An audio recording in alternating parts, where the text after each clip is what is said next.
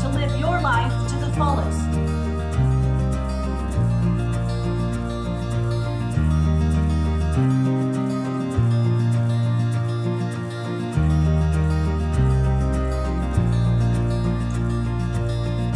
Hey everyone, it's Roxanne Derhodge. How are you?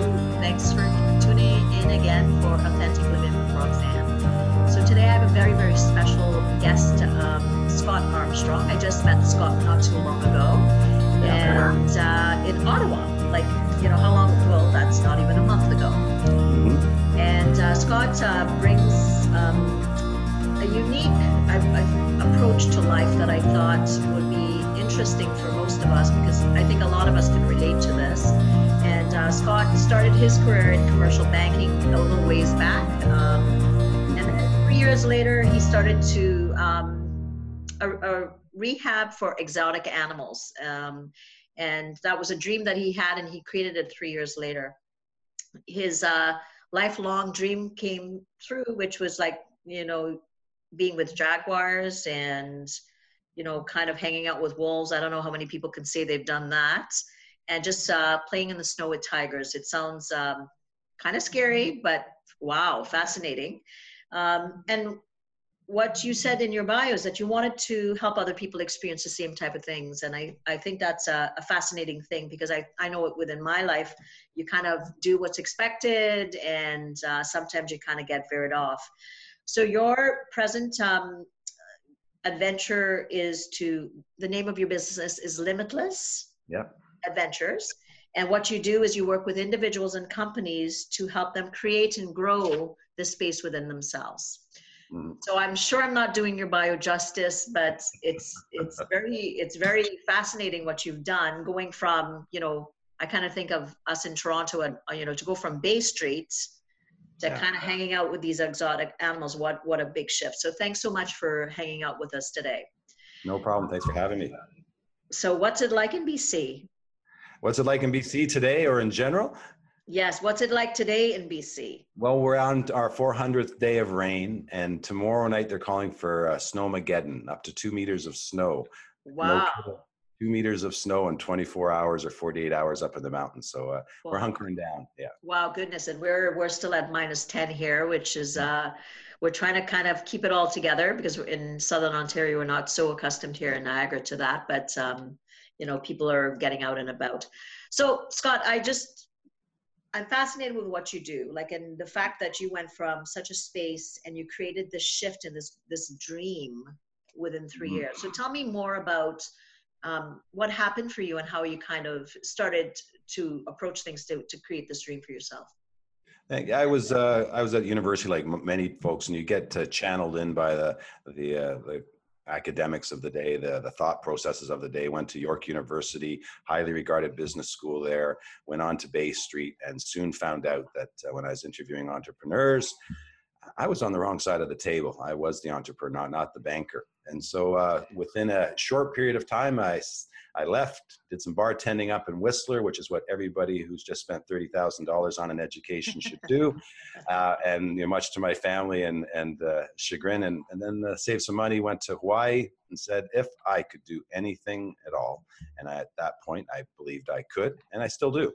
I said, I've always wanted to work with wildlife, and I came back to your neck of the woods in Toronto, and started looking for jobs that would involve me working with wildlife, and there was a grand sum of 0 jobs for that. So started doing volunteer work. So now I'm paying debt off, you know, $30,000 worth of debt on a volunteer job, and I created one with an endangered animal sanctuary in downtown Toronto. For those who are in Toronto, think of Bayview Avenue and Eglinton Avenue. There was 12 exotic cats there on Millwood Crescent. And I did some volunteer fundraising work there, and that led me to saying, you know what, I think I can do this. And I approached an accredited zoo in Ontario, and they became my healthcare facility. And we started taking in abandoned exotic pets, zoo surplus animals, circus animals, all those kinds of animals that have no place to go when their original owners don't want. And we raised funds for them and had a farm up near Peterborough, Ontario, a 5-acre farm, and did rehab and release work for them. So when you said, playing with a Siberian tiger in the snow, yes. Swimming underwater with a jaguar, yes. Running with a pack of wolves, yes. It was sort of like, I remember thinking when I was 28 years old, and I've been doing this for a year or two, if the Lord were to come down and strike me dead now, somehow I was okay with that. And that seems very weird to be recanting that to you today, but I just said life had been so amazing for me that I did not think I deserved anything else. And this was despite the fact that my mortgage was $1,400 and my first month revenue with the business was $500. And I had to go back and start bartending again just to make ends meet. So that instilled in me very early the idea that, dreams and passions don't come easy. We in society are told to, take a lot of the predictable stuff. We become risk averse in some ways. But if you stick with something long, I remember meeting Richard Branson at YVR here 3 years ago when they launched Virgin Airlines. And I managed to have about 15 seconds with him. And I said, listen, I work with entrepreneurs and business owners. One piece of advice, what would you give? And he said, most people lose it because they don't have sustained focus. Lots of great ideas, but they don't execute on it. And that just resonated with me a whole heap, because that's where most people lose it. When the going gets tough, society says you should be making 100,000, 150,000. You should have the cars, you should have the vacations. And when you don't, you hold a society's opinion of you higher often than what you hold for yourself. So I got to work with Jane Goodall with the Chimps and Gombe, Wow. David Suzuki, Al Oming with cheetahs up in Edmonton with wolves. So I met all kinds of incredible people. And when I went to university, my biology, my veterinary skills, how many were? Nada. I was a marketer. So I was one of those ones who broke free from whatever I was originally crafted to be, and have continued to follow that track since then. So you've always loved animals, I'm going to assume. Did you, when you were really young, were you really connected? And exotic, okay, I'm from Trinidad. So okay, I see exotic birds and stuff up here. You're talking about things from all over the world. Did you always have an affinity to exotic animals, or was it just all animals?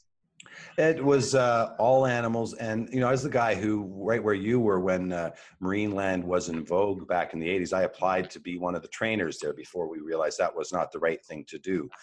So I would catch garter snakes everywhere I went. I remember walking around bear dumps, up in cottage country and looking for bears, much to my parents' chagrin. I'm lucky to be alive, in a lot of ways for that. But the wildlife component, the nature component, yeah, it's always been there. And if I'd had good grades in university, by the way, I probably would have, the 90s, I would have gone to vet school. I just am not that smart. I wasn't that smart to do that. So, you brought up I, like you, kind of took the path. I decided, I don't think I can go, I don't like sciences. I don't like math, so I don't want accounting. I don't think I like drawing, so I don't want to be an engineer. Maybe law, I don't know. So I think I like to talk to people, right? And I hoped to God that there would be something. So I decided really early that I wanted to be a talker, which I didn't realize there was a field that you could do that. So somewhere in there, you decided, like you said, when most of us are like entrepreneurs, I know you're an entrepreneur, I am, we step into things where there's so much, I often say the fear is so high, right? Like you have the mortgages and you have to send the kids to school and you got to buy all that stuff, to be able to just even sustain a life. And you make $500 and then your mortgage is $1,400. Something in you had to have reshifted to be able for you to stay the course. Because a lot of people get scared. They do it for, you say, 6 months, they go kind of into the credit line and then they jump ship. Yeah. So, I'd ask you this, what's the cost of not doing it? What's the cost of having a career for 20 or 30 years where you're living for that finable, pensionable day? All the things that are lost. And that's where you have to either go with societal norms. And a lot of entrepreneurs in your family may be this way too, Roxanne, is, if you're from an entrepreneurial family, chances are you will pursue that. You'll understand what it takes to make that happen. We've got one of the guys out here who founded EA Electronic Arts, who on his off time still works with his parents' Chinese food restaurant delivering food.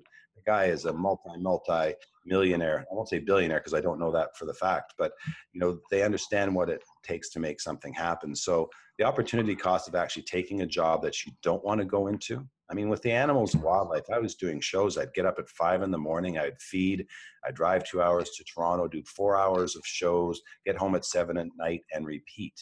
I loved it. You know, oh, I got paid for it along the way. And I think if you can find something that you love, people love to follow passion, you know, and that's how you and I connected. I remember reading your book. I remember listening to your radio show, and I said, I would like to somehow work with you in the future. So I think if you put passion out there, you attract in the universe to avoid. I think you're right. As you're younger, you know, and I know you have kids, I have a son, you look at them and they're so inquisitive and they're, you know, they're natural and, you know, the things that they come up with. You know, I remember once my son had some boys, you know, they were about 8 or 9 years old, and I was upstairs and I think I was reading and I fell asleep, and I got a text that says, "Come downstairs now." And when I had gone to the basement, they had found everything that they could find.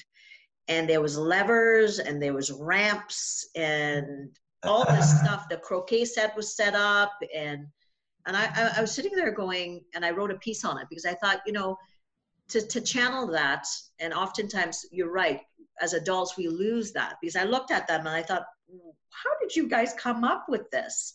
And they had created this terrain that they were playing with kind of all night, you know, into the evening, and that mind is just so special. But as adults, you're right, we kind of, you know, we go to university, we meet the partner, we have the 2.5 children, you know, you buy the house on the cul-de-sac where I live now, and you take, you know, maybe one vacation every 5 years, and you know, you save for retirement, and, you know, you hear, and I can't wait till I retire. That seems to be the cycle that people do over and over again.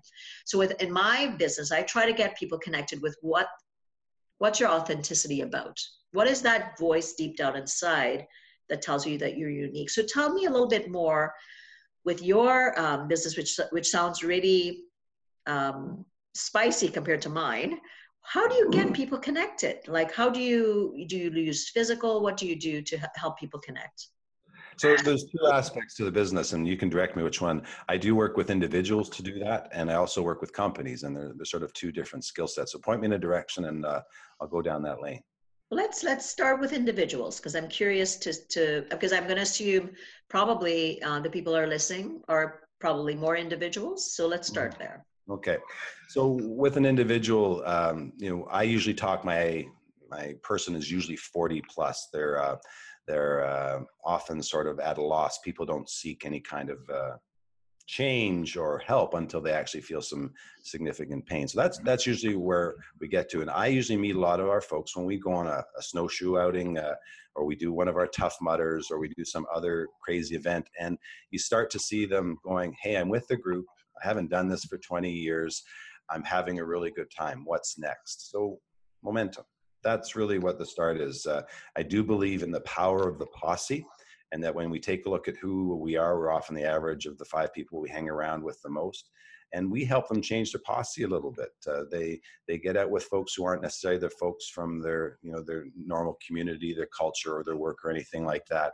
And once they get started, often then it's they're on their own. They know what they can do, and they will you know, often look for new work. They're just realizing that there's all kinds of things that are possible for them. But what we really get into when we're talking, and it's a lot of casual conversation as we're climbing the mountain, and I think we're going snowshoeing on Sunday in this Snowmageddon kind of thing. It'll be sort of like, man, I didn't think I can do this. I mean, we had one guy, 62, weighed 270 pounds, and he trained for a Tough Mudder. He got down to 230, which was a lot of weight off, but he was still he was a brick. He was just a brick. And he came and did the 19 kilometers with us. And we support each other. We have this thing that no person gets left behind. And he continued on after that. He's done 4 Tough Mudders since then. He's down to 180 pounds. Wow. Left his work, retired, and started his passion business, which happens to be bicycles. He's always loved cycling. So he's cycling around the world. He's doing tours and all those kinds of things. We have folks who access their community element, their charity element. They've always said they're too busy to help out. So all of a sudden, what may be the kernel was started, is helping out on the Lower East Side here in Vancouver, handing out lunches on a Sunday afternoon. And all of a sudden that makes them feel alive, and that gives them the possibility of going forward. So it's sometimes physical, and sometimes it is, what they're thinking is possible in their lives. It's intellectual. And then it often goes to career. They're going, you know what? I'm really not happy with what I'm doing. I don't want the steady decline of health over 30 years so that I end up with bad hips and knees and, on a cane by the time I'm 70. And, then it gets into diet and health. So can I call it a circle? And people enter at different points of the circle, and we go from there. So kind of based on, and I like you said, you read my book, it took me making massive change based on a significant relationship ending. And that's oftentimes what happens is with people that I see when I consult with them, there's a crisis sometimes, and sometimes they need not get to a crisis to be able to make change. It could be, you're right, it may be that they come and they try this tough mother and they can't believe that it's possible, that like this man that you're talking about, and that probably changes how he thinks ultimately, because now he's so connected to himself and then connected to how he feels, and then now probably thinks, wow, anything is possible. So is that what you find? Do you find that some people come and they go, well, I know, Scott, this is already kind of nice, but I just turned 52 2 days ago. And so you hear people say, well, I'm 50, so therefore I should not, I cannot, I need to slow down, Oh, that's verbal cancer. I believe that's verbal cancer for a lot of people. As soon as you speak something into your life, your body, on a very subconscious level responds that. And that's not my opinion. That's sort of science behind that. Whatever you speak, your body has that physiological reaction to that. So very cautious about, what you say in your life. I'm 56 now. I'm still playing competitive volleyball with folks who are 25 years younger than I am. It's not that I'm 6 foot tall. I'm not 6 foot tall. It's not that I'm in great shape. I just tell my body that that's what I want to do. So there's a switch. When you're in your 20s, your body leads you. It has so much energy, you often don't know what to do with it. You get to, our area of age, and all of a sudden, if you don't take command of your own ship, your body's going to start shutting itself down. You have to become that stronger captain to tell your body and your mind what it's going to do. So this is the only muscle, or the most important muscle that you have here, to what that self-talk is that you have inside your head, and what you're going to tell your body you're going to command from it. I mean, we still have folks, one of our guys is 77 who's still playing competitive volleyball, and nothing special about him athletic wise. He wasn't an Olympian or anything like that. He's just decided that that's what he's going to do. So I think for a lot of us, we just have to decide what we're going to do. And when you feel sore in the morning when you get up, when you feel tired, who's going to win? Who do you let win? Do you push the snooze button? Do you ignore physical activity because, oh man, it's physical activity? Well, the opportunity cost of doing that, when you're 70 and 80, and we have, parents who might be a little bit older than that, but we've seen friends who are 60, but acting like they're 80. And you're so right? Because you get that mental when, someone said to me, so are you going to start not counting birthdays? And I said, no, why would I not count my birthday? I mean, it's a great day. I thank my mom and dad for having me and putting up with me. And then I enjoy and I celebrate. I was in Trinidad, so I had a big celebration for my birthday. But it's the power of, I have a friend, and she's a dear friend, and she's a personal trainer. And she's my person that kind of makes me think that anything is possible physically. And this is a funny story, but I think I should tell it to you. One day there was a group of us, it's a group of us that work out, and she said, we're going to go for a hike. Now, I should know with this person, and anybody that knows me that has heard this story laughs. She said, let's go on a hike. And one of the girls' husbands drove us to Beamsville. I don't know, you probably don't know Niagara very well, but it's a Bruce Trail. Mm-hmm. The man that was dropping us off looked at me and says, are you sure you're going to do this, Roxanne? I said, oh, absolutely I am, right? We hiked from Beamsville to the St. Catharines Rock Tower. I was hallucinating at the end, I think. My body was, and then I said, it's interesting, right? Now I've hiked for 8.5 hours, and I said to my friends after, they were laughing at me. I said, now I'm going through all these things. Like, what if I was being chased, or what did people go through that had to walk that long, or those types of things. And then it became now I can hike for 8.5 hours up and down the Bruce Trail. So you're so very right when you say those things. And then now you realize it's possible. I did that 2 years ago when I was 50. That's awesome. And what we don't like to do now that we're a little bit older is we don't like to take risk. We want to succeed our ego that's usually in our back pocket, because there's fewer things as we get older of people telling us what to do. We don't have the teachers, the parents necessarily. And all of a sudden, the chance of failing at something for a lot of us really damages that image and ego that we have allowed to be constructed around us, either by family, friends, and ourselves. So we don't play as much anymore. We don't just go, hey, I'll just give it my best shot and whatever happens, happens. That's not good enough anymore. We'd have to see success, which also I think is a differentiating factor for a lot of folks who have that entrepreneurial mindset. I mean, with your business, are you enjoying the journey? Well, yes, I am. It's taken me everywhere. Like, I mean, I think of when I met you, 6 weeks ago or so, like I had gone like from New York City to Ottawa, and then I came back home, and then I went to Trinidad, and now I'm planning my year. And it's, you know, it's like a gift every time I open. Yes, I'm like you. I'm like, oh goodness, what am I doing? But then I think, why not? Right? Like, I'm at this point now where I'm recognizing that anything that I'm going to create, some of it will fail. That's normal. But have I learned from certain things? But am I excited about 2018 or the next? Absolutely, because I can't believe what's happened in a short period of time based on me being really true to who I was. So like you, I got a severance package and shifted my life 7 years ago and wrote a book and then started to speak and started to consult, and I never looked back. And every time I kind of thought I was going to go back, the corporate kind of shifted, and it kept saying, no, you're not going there. No, you're not going there. And then I went back to my passion, which was to speak and to train and, you know, consult with different people. So I get what you're saying when you know, following it, even though it's scary, because it has been scary, and I'm on my own also. So you're kind of thinking it's, you know, you don't have the backup from someone else. But guess what? You know, it's been quite the ride. Now, you said that people come to you in different ways, right? They might come to you. So tell us a little bit more about how people, I'm sure people are listening who are in our 50 group that are maybe having these dilemmas will probably want to know what they might experience and what ways they could connect with you to potentially work with you. So tell me and tell the others what, you know,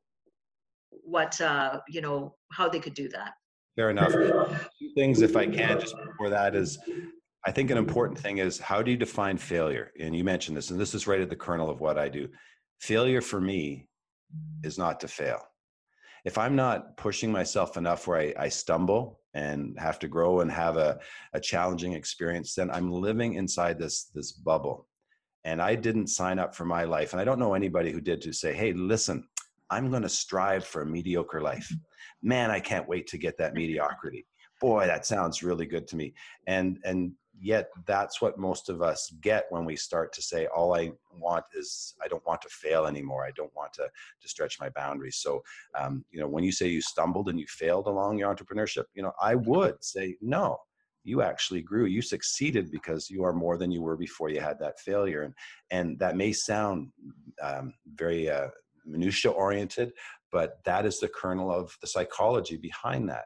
That if you're willing to try new things and sort of see where they go and evolve from there, then, you know, life opens up to you. If you're going to stay in that one bubble that you always know everything, it's predictable, boy, where does new stuff get in?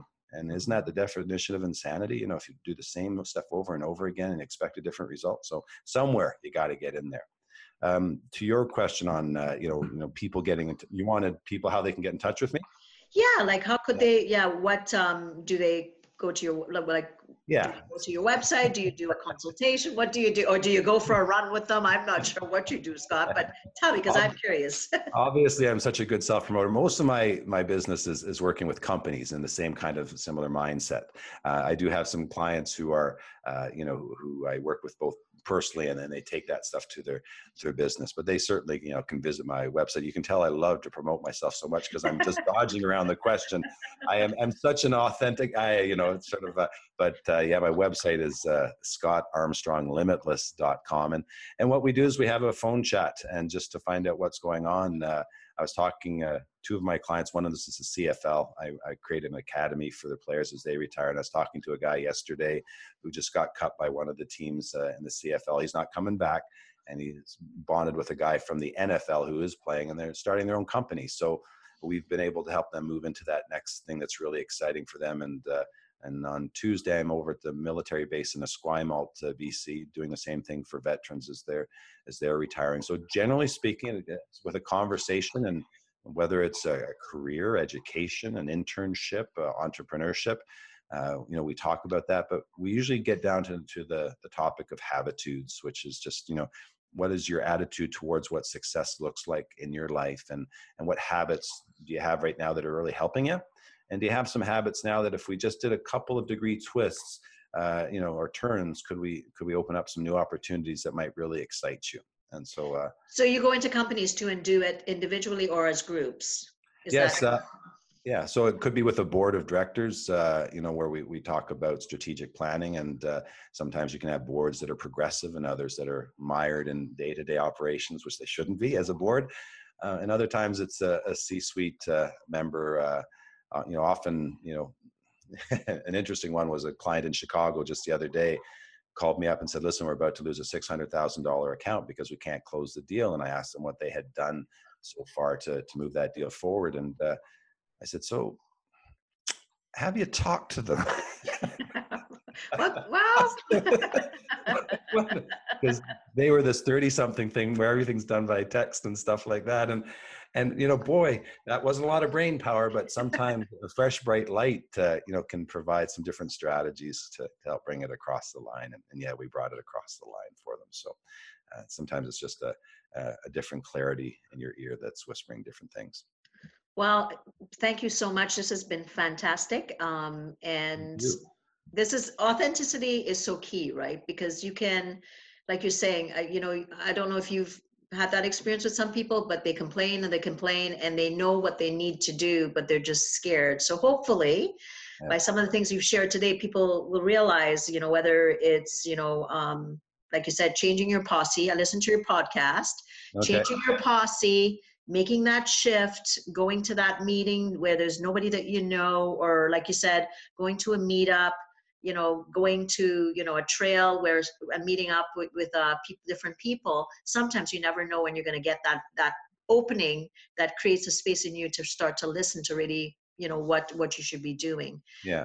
So thanks so much. And again, and tell them the website again. I know I have to prod you a bit.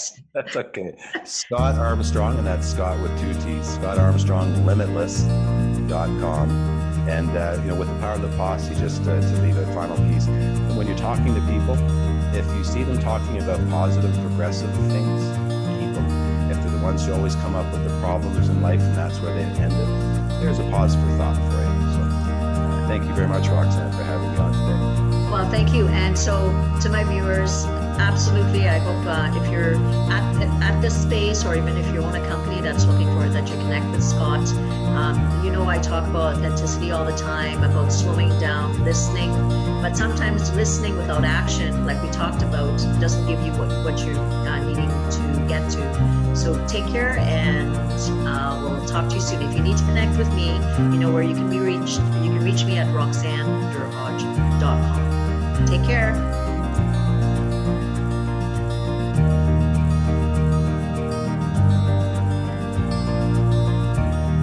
Join Authentic Living with Roxanne every Thursday, 11 a.m. Eastern on Global Voice Radio.